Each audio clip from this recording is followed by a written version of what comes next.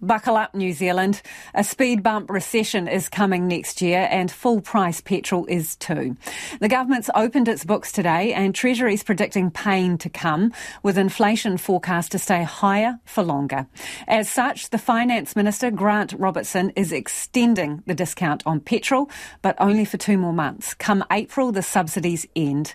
Here's our Deputy Political Editor, Craig McCulloch.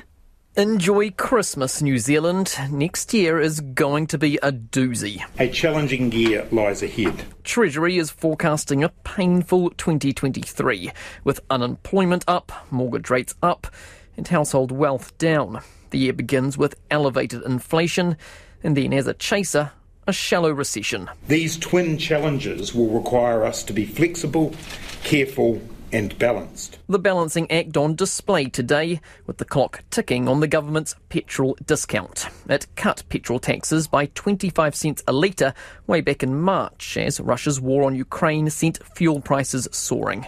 Since then, the subsidy's been extended twice.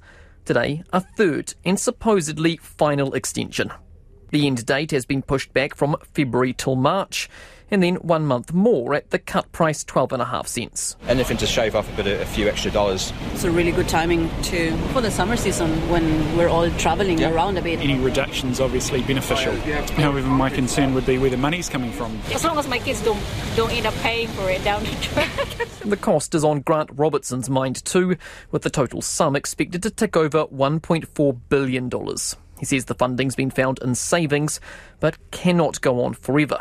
Do not count on another delay. It is not sustainable to continue to subsidise the cost of petrol indefinitely for everyone. Public transport will stay half price for everyone till April as well, but only till April, despite protestations from the Greens. We can and must make public transport more affordable and more reliable, and if we keep spending billions of dollars cutting fuel taxes, we won't be able to do that. National, meanwhile, supports the phase-out, but that's about it. Christopher Luxon says it is clear Grant Robertson does not have a plan beyond band-aid solutions. The bottom line is he's been abysmal as a finance minister for New Zealand. His record will not be a good one. We'll be judged at the election on our overall performance and on our ability to support New Zealanders through difficult times. We've done it before, we'll do it again. His plan includes a belt-tightening budget next year, with a focus on the cost of living, on conservative spending and, quote, on getting the basics right. The history of underfunding of those basics in the past we're still dealing with. Well, I think it would be quite nice to have got the basics right over the last 5 years. Them's fighting words,